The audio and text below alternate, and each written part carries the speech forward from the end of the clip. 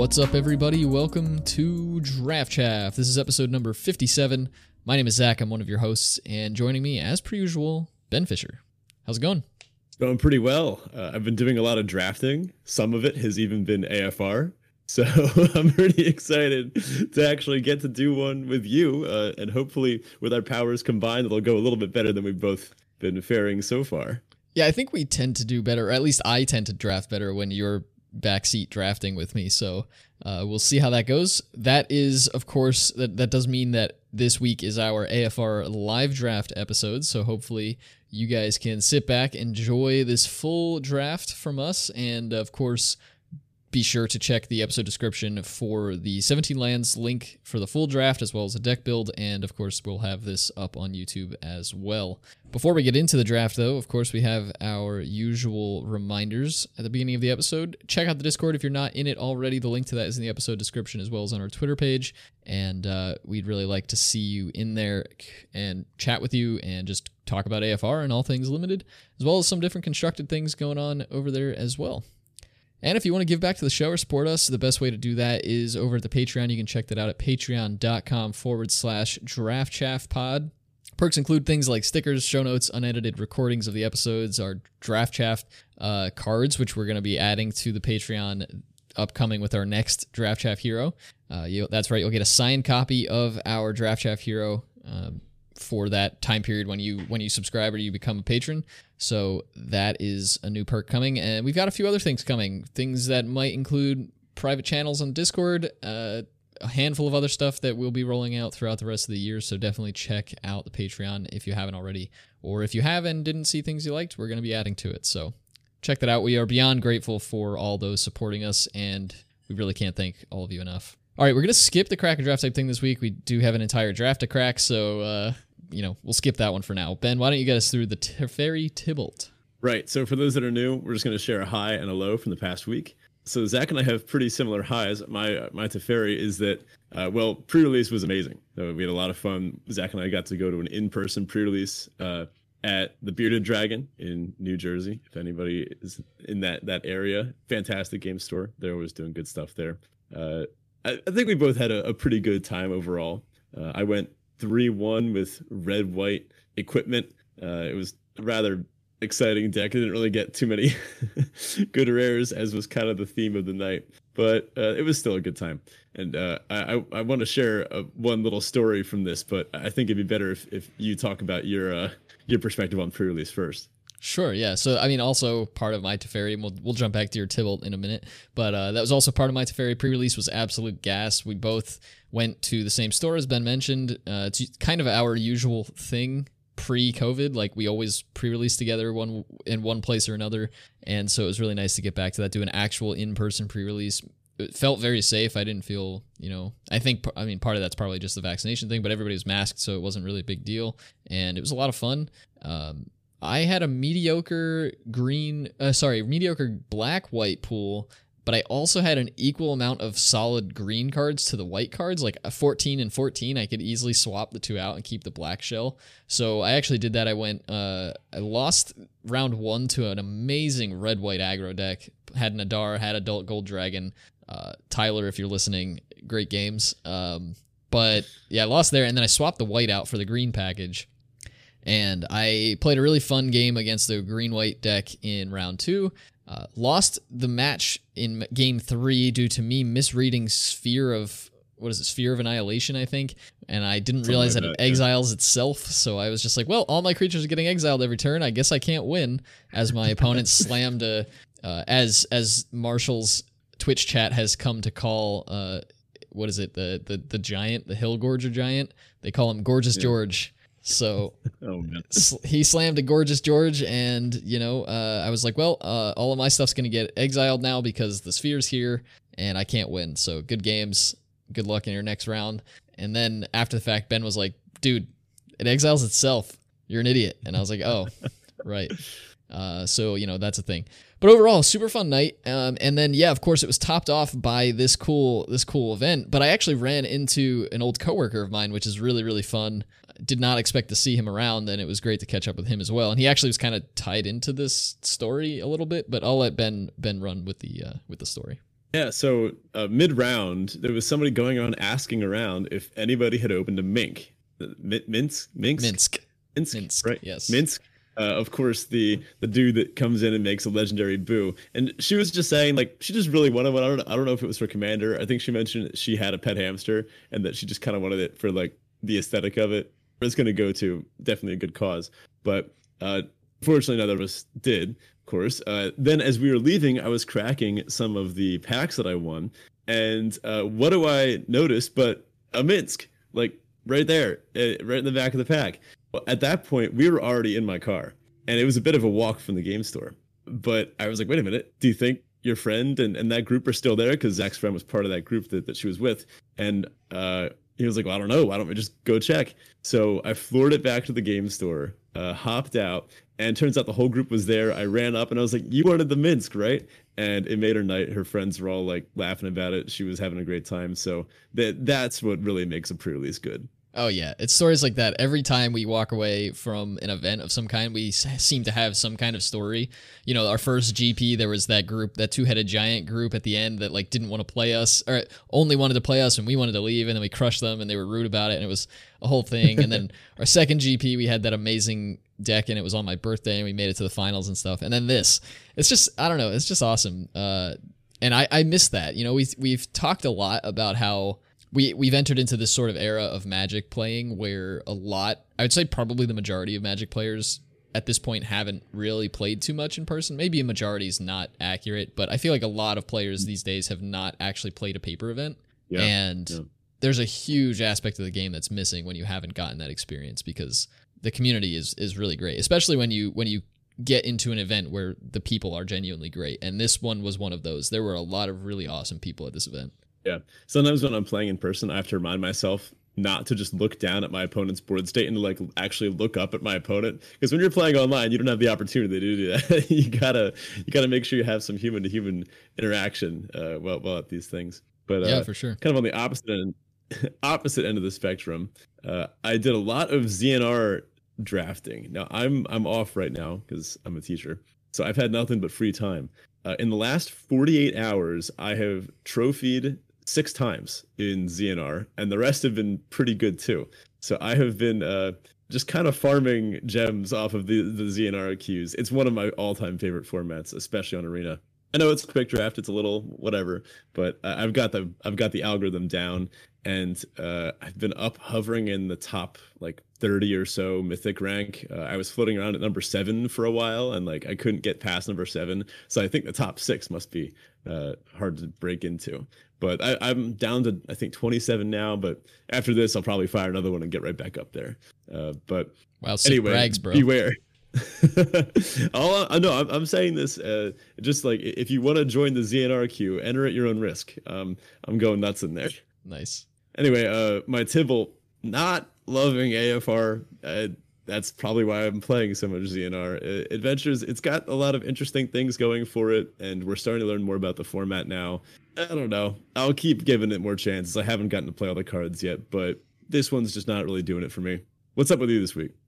Yeah, so obviously pre-release was awesome. I've been reading a lot, which has been cool. Like I used to like to read a lot, and mostly was reading a lot of fiction, but lately I've been reading a lot of nonfiction and really enjoying it. I'm on this challenge. I started a challenge, I think last week, where I told myself I'm going to read a book a day, which obviously is extremely aggressive. That's nuts.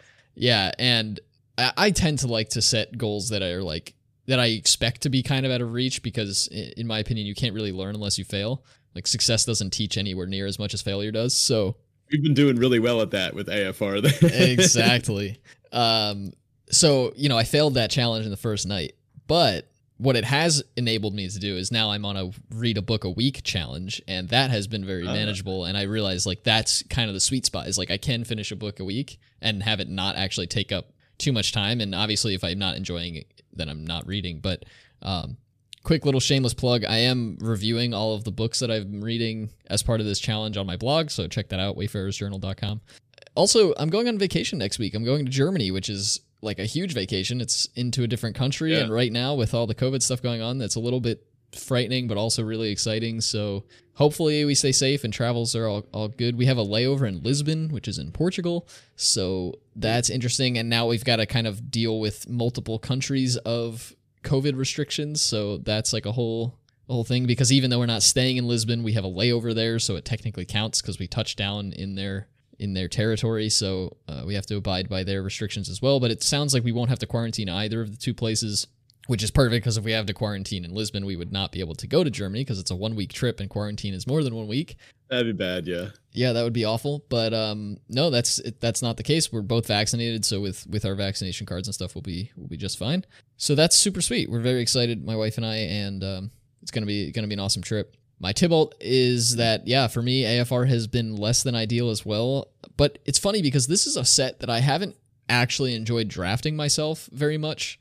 And I think that's probably very, very strongly tied to my win rate. But I have really enjoyed watching other folks play it. Like the videos I've seen online on like Channel Fireball, the streams that I've caught, they've been really good. And I don't know what the disconnect is there. Maybe it's that these drafters are just better than me and they are putting better decks together so their games are more interesting. But I don't know. It's been very, very fun to watch. I mean, if you're asking whether like LSV is better than us, well, of course. I got bad news for you. No, I guess what I mean is I don't know if that's the only reason. Obviously, these people are better than me. Most of the people I've been watching have been LSV, Marshall, and Ben Werney from Lords of Limited, and all three of those folks are better than me at Magic. So that's definitely a component. I just don't know if that's the only component. Well, maybe we can turn that luck around with this live draft. Yeah, we'll give it a shot. Before that, our listener question of the week. This one comes from Andy in the Discord, and Andy asks, favorite card from the new set for whatever reason. For Andy, it might be Trelasara, just one of those cards that when they saw they loved, and not really sure why. That was a fun one. Yeah, I'm going to go with Tiger Tribe Hunter. I know that's funny because I was kind of down on it in our initial review, but it turns out a 4/4 trample is actually just a pretty good body to have. It enables pack tactics almost entirely by itself. All you need is a little 2/2 to help you along. And apparently that repeatable sack outlet is a lot better than we thought. First of all, it pairs really well with Black-Red Sack, which seems to be one of the best decks in the format, if not the actual best. The fact that you can control magic a creature and then fling it right back at your opponent, really strong. It also pairs really well with just drawing little dorky creatures in the late game. I think it was LSV that described it on one of his set reviews as anytime you draw a 2-mana 3/1 in the late game, it just becomes a lightning strike. And ever since I thought about that, I was like, wait a minute, that's a lot better. I really like this card after all. It's becoming one of my pet cards, definitely. How about you? For me, this hands down comes from pre-release, but Reaper's Talisman. No question. Oh. Reaper's Talisman is my favorite card in the set. Oh, yeah. There's something about just the functionality of it. Like, it's so useful, but it's not just like, it requires a little bit of work, right? Like, you have to have a creature to put it on. You have to have a creature that can actually attack well, but it gives the creature death touch. It does the drain thing, so even when you're attacking, you don't feel like you're putting yourself behind by doing so.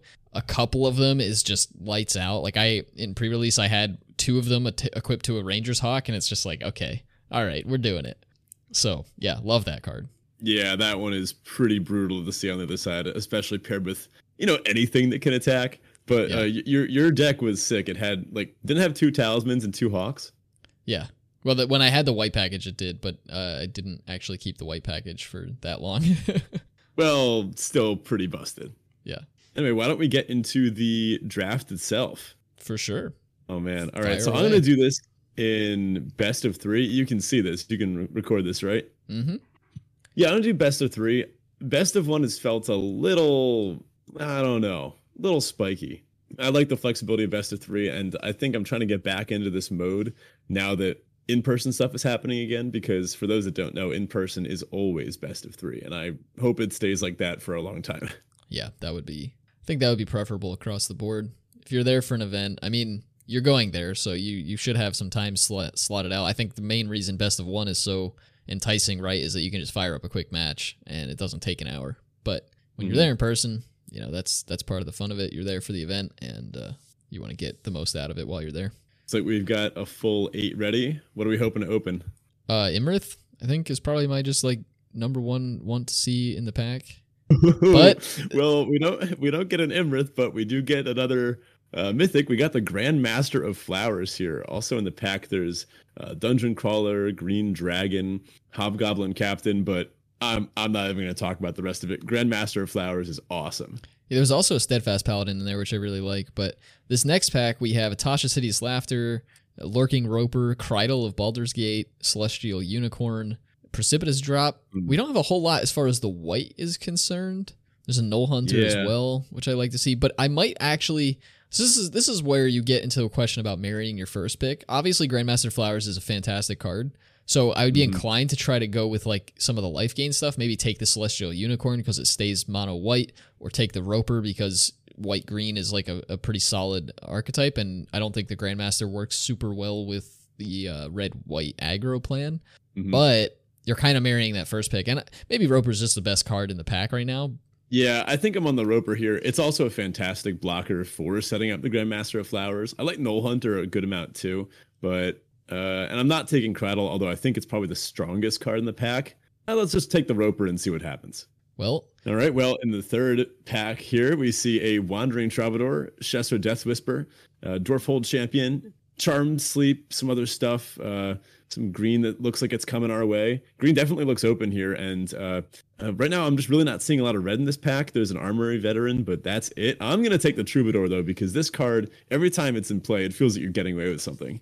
Yeah, for sure, and that's a great litmus test for a card that is worth putting in your deck. What is going on here? We have pack 4. We spy a deck of many things. Have you played with this one? Because I have not. I haven't yet, but this seems like a perfect opportunity to, especially if you're in the life gain deck. Like, you can kind of afford to take the turn off basically to play this on 5, and that feels fine. Otherwise, in this pack, we see Dawn Singer Cleric, we see, or is it Dawnbringer? I think it's Dawnbringer. Devoted Paladin, a Drider, which has been a fantastic card. There's also an Improvised Weaponry, which I do like quite a bit, but can feel awkward. I don't know. Why not just slam the Mythic here and see what happens? Oh, yeah. We're going multiple Mythics on this draft. Look, if you want to go hear about the right pick to take, just go watch LR or something. But we're here to fun and win. So here in pack 5, we've got a Power of Persuasion. That's an uncommon that's in this pack still. We got a Wild Shape in here, which I don't think is the best. Honestly, there's only one card in this pack that I'm really interested in, and it's the Sylvan Shepherd. Agreed. I think it pairs really well with the Lurking Roper, and also can buy us time to hit that stuff off. Isn't the deck of many things? So just reading this real quick. Let me just reserve the Shepherd. So the deck of many things is 5 mana. You pay 2, roll d20, and subtract the number of cards in your hand. If the result is 0 or less, discard your hand. So you want to use this with almost nothing in your hand. So it's a top end card. That's fine. Yeah.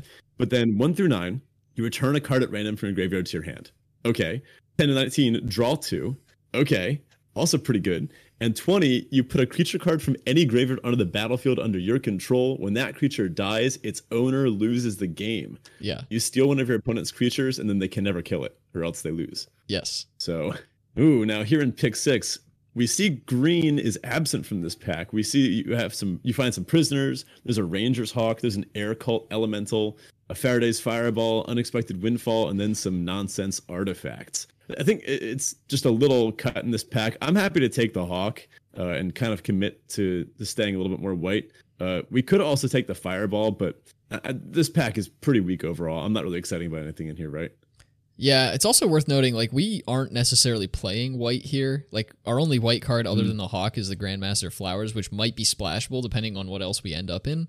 Into pick 7, we see a Dueling Rapier, Earth Cult Elemental, Null Hunter, the 2/2 for 3 Wolf, Bullet, Devoted Paladin. Yeah, I mean, I like the 2-drop. Ben has Null Hunter selected here, and I like getting a 2-drop down now while we have it. And Null Hunter's a great one. It does scale with the game. It doesn't really fit the green-white deck as well as some other 2-drops, but, it's perfectly serviceable. Yeah, I think we're just going to try to stick our flag in green-white here. And, we're still getting cards. I think the last few packs just were a little dry on green. Here we have a half-elf monk, an inspiring bard, which I found a little bit better than I thought it would be. Turns out a 3/3 is just something you want to have on board. There's a Scaled Herbalist, which I don't think is playable. There's an Eyes of the Beholder. I've seen these kind of floating around. I mean, when sometimes your opponent's best threat is like a 2/2 or a 2/1, Eyes of the Beholder just kind of looks dumb. I'll take the bard here. Yeah, I actually in between the Bard and the half-elf cleric or half-elf monk because monk pairs really well against most other things in this format, but that's fine.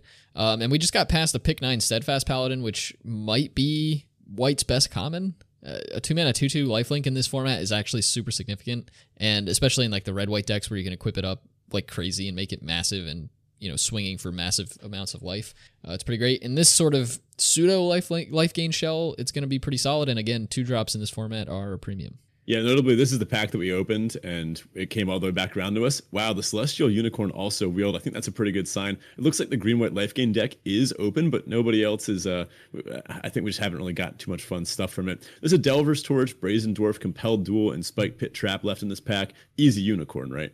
Yeah. I've seen Spike Pit Trap played a few times, but I haven't been super impressed with it overall. Wow, in case we were wondering if our colors are open, last 4 cards in the pack are your Ambush on the Road, Bullet, Direwolf Prowler, Inspiring Bard. I like the Prowler here. Yeah, I guess Prowler's fine. I probably would just take the Bard, though, with the life gain synergies, but... Sure. Those are all pretty flat in power level. Here we've got a Devoted Paladin. You see a Guard Approach, Brazen Dwarf. I'm going to take the Paladin, but I'm going to put it in the sideboard. I haven't loved this card. It's a lot of mana to dump into something. Yeah, it's not exactly what our deck wants to do right now. Some junk at the end, a Paladin Shield that I'll grab, and then last pick, Great Axe. Pack 2, what have we got? Oh my gosh. Well, it looks like our luck continues. We've got a Varus Silvery Moon Ranger. I adore this card. It's one of my favorites. There's also a Skullport Merchant, Burning Hands, Rust Monster, Aircall Elemental, the Alpha Beholder, Precipitous Drop. We're going to try to wheel the Elterguard Ranger probably, or maybe the Inspiring Bard. I like Elterguard Ranger quite a bit. And slamming the Varus here, of course. Yeah. Easy Varus there. looks like green is indeed open from the other direction, so hopefully we get hooked up this pack. We've got past a Lair of the Hydra, which I think is one of the better manlands. There's also a Hulking Bugbear, a Kalain Reclusive Painter, which parts of the best deck in the format, the black-red deck. Kalain is probably the scariest 2-drop to see at any given time. There's a Valor Singer, there's a Circle the Moon Druid, Gloomstalker, Dawnbringer Cleric, but none of these are as fun as the Lair of the Hydra. We're just rare drafting green-white, aren't we? I guess. I don't think I would have taken the Lair there, but that's fine. We did get past another rare in Flumph, an on-color rare. We can keep like rare drafting. I mean, is the pick here? I don't think it's amazing. Like it helps your opponent draw cards. You can choose when they do so like you don't have to block. But I think I'd rather just take the Elterguard Ranger here. Flumph might just wheel, and I know we are waiting on a Ranger to wheel already, but like it'd be nice to just take it and be done and not have to worry about the other one wheeling.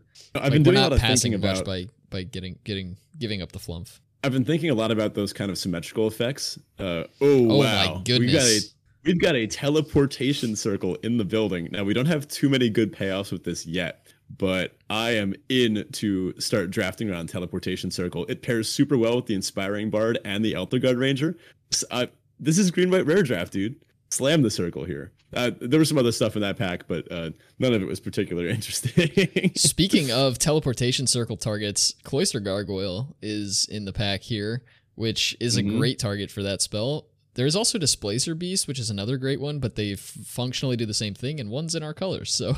Yep. Also in the pack, there's a Dwarfhold Champion, Half-Elf Monk. You're ambushed on the road. Lot of junk. Feign Death, you find the villain's lair, Unexpected Windfall. These core sets, man, they just feel like they have a bunch of nonsense floating around in them. Anyway, I was talking about Flumph, because the same thing happens in ZNR, the 3/3 that draws both you and your opponent a card. Wow, we could take an Orb of Dragonkind if we really wanted to keep rare drafting in our next pack here. Something particularly interesting in this pack. There's 50 Feet of Rope, which I don't love. Aircult Elemental, Shocking Grasp, Rune of Speed, Dueling Rapier, some good red cards, but I'll take the Delver's Torch. It's playable, but it doesn't feel like it fits our deck super well. The late Green Dragon in pick 7. There's also a Circle of the Moon Druid, Compelled Duel. You think you own the dragon?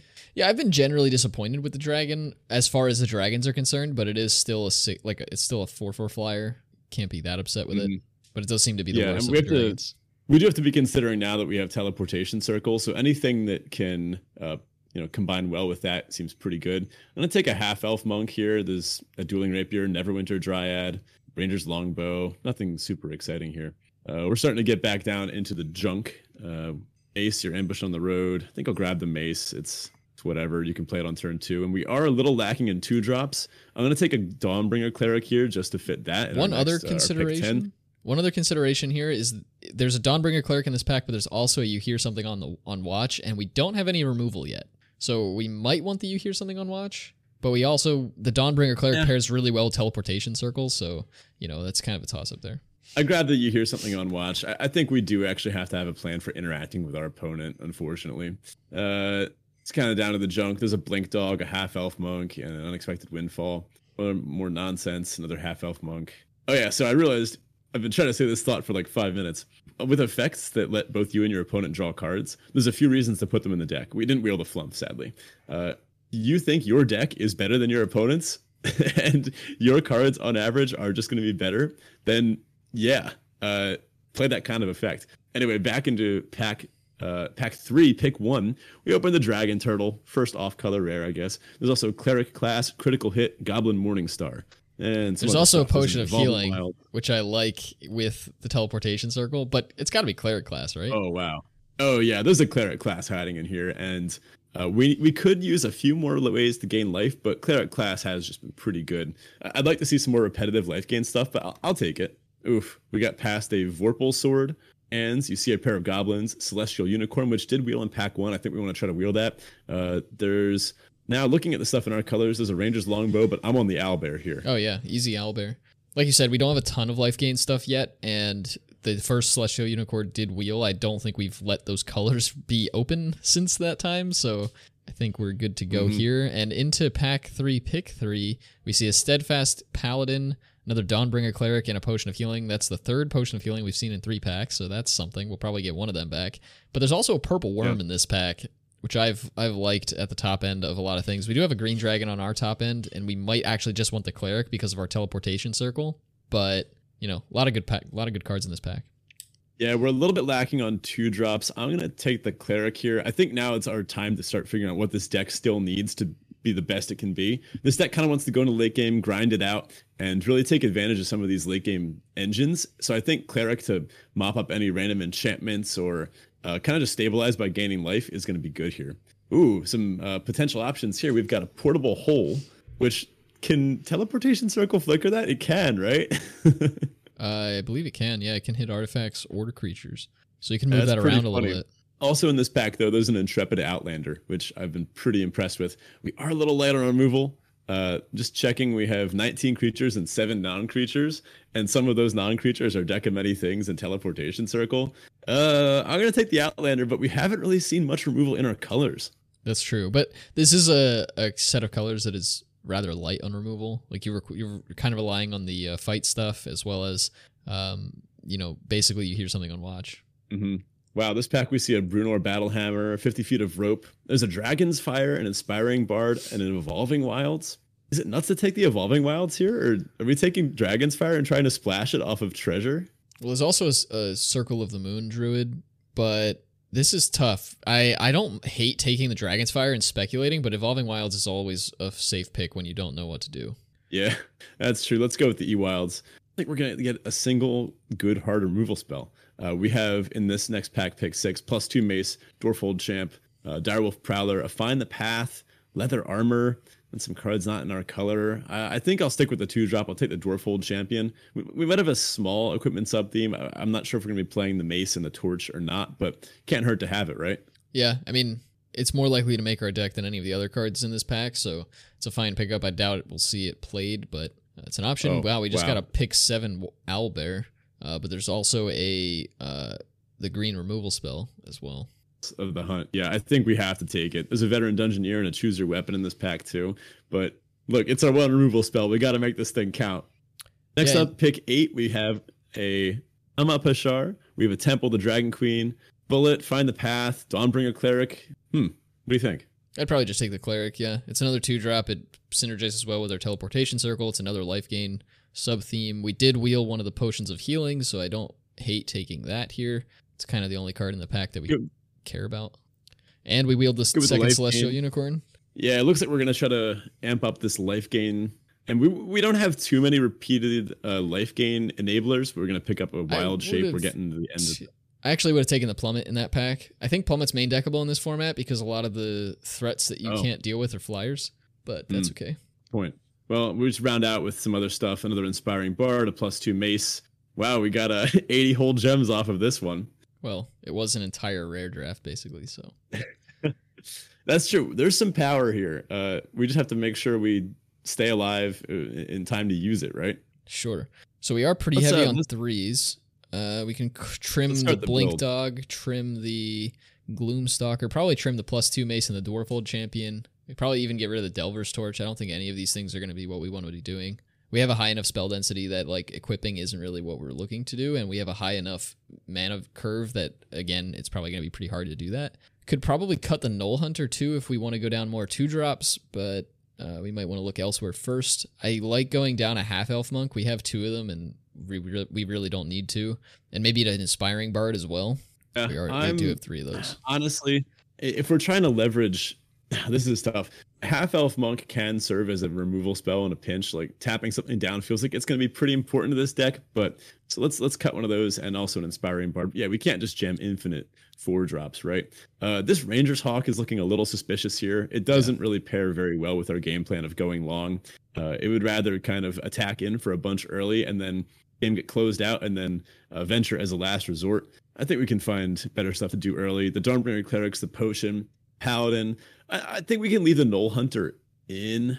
Yeah, this deck feels like it wants to be attacking. The Celestial Unicorns don't really block super well.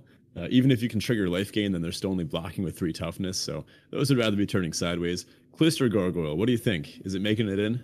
Yeah, so we don't really have any ways to... like, that's our only venture card at this point. So... oh, I guess we do have the Varus and the Troubadour. That's true.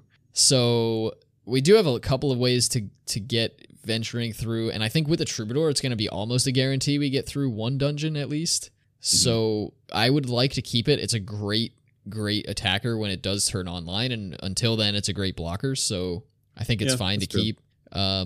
Otherwise, do we really? I want to keep the Deck of Many Things in, but I almost feel like that goes against our game plan as well. But in the 5-drop slot, we don't have a ton going on. Well, I think this deck's vector is to make it to the late game and take over. I think it wants to grind, trade off, stabilize, and then eventually overtake with some busted top game threat like the Teleportation Circle, blinking Altar Guard Ranger a bunch of times. That seems like a great way to win a game. Yeah. Or blinking Inspiring Bard to gain through life every turn. Yeah. Green Dragon, I think, is looking a little suspect at the top end there. This deck won't always want to turn sideways. I think this deck will play out a lot where you will play things out, trade a bit in the early game, and then eventually board stall. I think this deck actually wants to board stall because the late game is so favored. Deck of Many Things, Teleportation Circle, even Cleric Class, and some of these other repeatable life gain payoffs. If you make it past turn like 7 or 8, I don't see how this deck loses. Does Green Dragon, it kind of fits more in the attacking sub-theme, right? Like, I think you'd want to be attacking with these cards to really kind of force some damage through. We're kind of split between 2 vectors here because the life gain stuff does want to attack. The Sylvan Shepherd has to attack. The Unicorns, we said, are better attackers than blockers. This deck is a little bit confused, but I'm pretty excited. I think it's going to be fun. Oh, for sure. I mean, we do have the Grandmaster of Flowers as far as like a top-end bomb goes. Like, if we really need that big flyer in the air, like if we ever get to turn him into a creature, I don't see how we lose. And you can just rely... The one awkward thing that we are missing out on here, and you don't really need to hit something strong with the Deck of Many Things. It needs to be strong enough to threaten your opponent to the point where they're like, well, I can't just take attacks from this every turn, but I also can't block it because either situation results in me losing. But we don't have a ton of removals, so getting things into their graveyard is going to mean trading creatures most likely when we can and if we can. So, that's something to keep in mind. But obviously, like, otherwise it's drawing you cards and such, so it's just a great card. I don't really see why we would cut it. I think Dragon's potentially cuttable. I kind of see what you're saying there, and again, if we can never turn the Grandmaster into a dragon, then we don't really need the flying presence. And Elder Guard Ranger blocks other dragons well, so we don't need to use it to like gum up the air really. And then Half-Elf Monk will get rid of anything else that we need. So yeah, I could see cutting the green dragon there. We need 2 more cuts. So right now, for the listener, we have Cleric Class, 2 Dawnbringer Clerics, Potion of Healing, Steadfast Paladin, You Hear Something on Watch, Null Hunter, Intrepid Outlander, 2 Celestial Unicorns, Cloister Gargoyle, Lurking Roper, Spoils of the Hunt, Sylvan Shepherd, Varus Silvery Moon Ranger, 1 Half-Elf Monk, Teleportation Circle, Grand Master of Flowers, 2 Inspiring Bards, Wandering Troubadour, Elterguard Ranger, Owlbear, Deck of Many Things, Green Dragon. Yeah, these are tough cuts. Oh, also Flickering Owlbear. Oh man. Oh yeah. I mean, you're really doing it if you're Flickering Owlbear. It does kind of non-bow with the Deck of Many Things because you really want your hand gone for that card, but if you're in that scenario, boo-hoo. Yeah, exactly. You also have the choice not to do that should you happen to draw into the Deck of Many Things. So yeah, I mean, if that's your biggest problem, you're probably winning the game anyway. So we do have, I mean, if we cut the Green Dragon, we have one other cut to make, and I don't think that's necessarily a clear cut. I Could it be Null Hunter? think it's probably Null Hunter, yeah. Were you thinking the same thing? It's either that or one of the 4 drops. Having double Bard feels good because it pairs really well with the life game plan of the Roper and the Circle. Celestial Unicorn. And the Circle, yeah. I feel like Inspiring Bard is going to be kind of our stock Circle hit. Even gaining 3 life a turn that's a lot. That's a big chunk. But we do have a lot of 4 drops. I'm a little suspicious of our curve. Yeah, the curve is looking kind of weird at the moment. I can't really see cutting any of the other 4s, though. I mean, our whole deck kind of relies on the Teleportation Circle. Like, we really did kind of draft into that card. The Half-Elf Monk is, like, pseudo-removal for us, but are we ever actually going to keep the mana up to use it? That is the big question for me. Otherwise, the Inspiring Bard synergizes well with the rest of the deck, and the Troubadour is cuttable, but if we cut the Troubadour, it makes the Cloister Gargoyle way worse, so I don't think we should cut it. I think I'm in to cut the Dragon and the Half-Elf Monk. All right, sometimes you just happen to go through a draft where you just do not get removal spells. We did have the option to take that Dragon's Fire, but that would have been a little bit loose. We would have had to venture in order to be able to cast it. So that would have occasionally wound up in our opening hand without the Troubadour, Varus, or the Outlander, and it would have looked pretty stupid. We do have an E-Wild, so that would have given us 2 red sources. I don't know if we had the E-Wilds at that point, though. I don't know. I think we probably the E-Wilds right was call. the same pick. It was the Dragon's Fire or the E-Wilds that we were debating. Oh, you're right. So I think we probably made the right pick because we do have some tough mana costs here. We've got Master of Flowers and Varus, and fixing in this set is, as we all know, kind of rough. So I think this is fine. We have the You Hear Something on Watch, and we have the spoils, and we're just going to get them back with a Deck of Many Things over and over again. Yeah, I mean, you know, there's something to be said too, which I think a lot of the pros will talk about when new sets come out on Twitter. And that's kind of that, like, we used to have limited formats used to be designed such that like removal was like the thing you had to have and you had to get your hands on most of the removal. Nowadays, it's generally better to just draft threats because your opponents aren't going to be drafting enough removal to deal with all of your threats.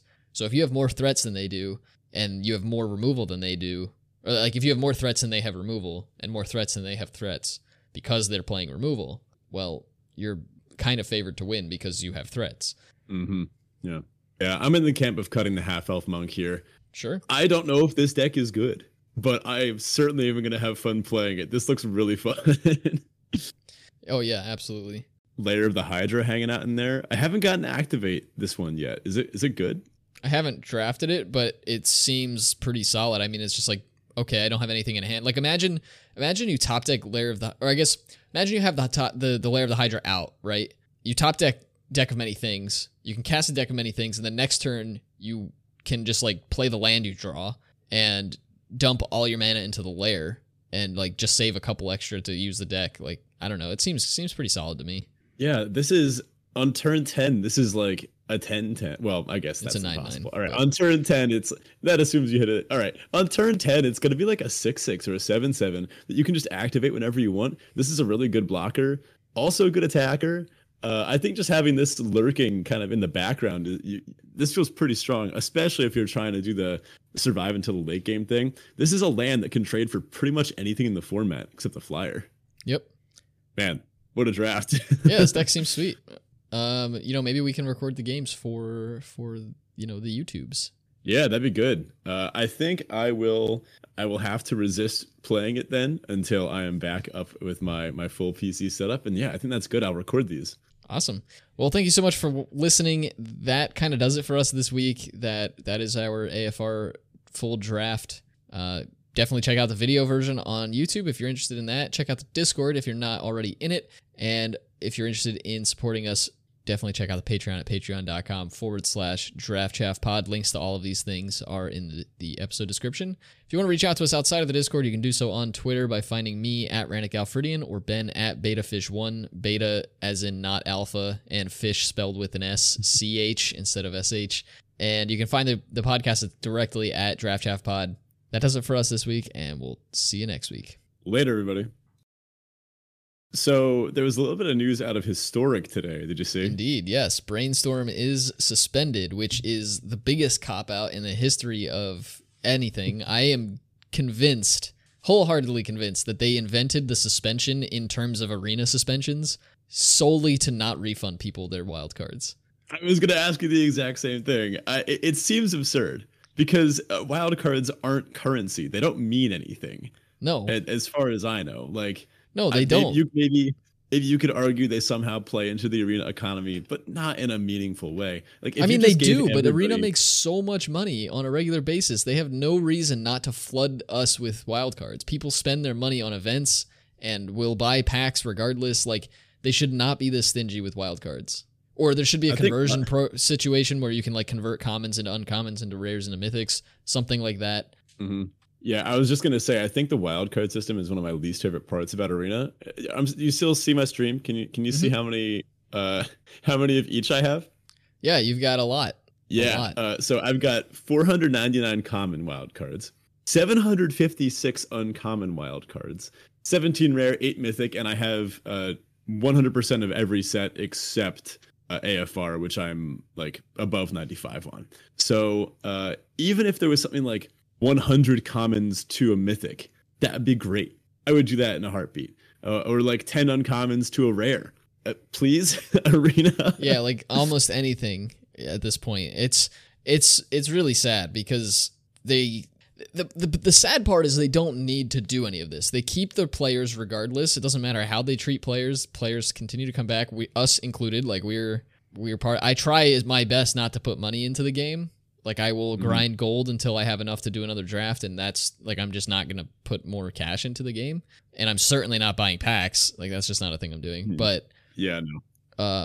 You know, it does. It really sucks when you're kind of stopped by like, I can't play this game. And then they're adding artificial layers on top of that to prevent you from being able to get back the resources you've already put into it when you can't even play the cards that you just spent your resources on. So, and then it also like, even the here are some wild cards for your banned card isn't really enough in most situations either, because a lot of decks are more than just the banned card. And if you ban that one card, that's the problem. The deck is unplayable, but you just spent a bunch of wild cards on a ton of other stuff in the deck. So yeah, there's a huge problem with it. I don't know exactly what the solution is. I think to start, they should just be more generous, like make it much, much easier to get wild cards. Maybe that involves the conversion program.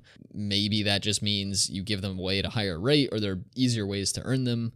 Like, I don't know what the exact solution is. Maybe you should get a rare wild card every 3 packs open instead of every 6 or something like that. I don't know, but something needs to be done, and I don't think they're going to do it. Well, I have a recommendation to solve all your arena economy woes. If you say get good, I'm going to slap you from across the internet. It was some variation of that, so I think we can just end it there.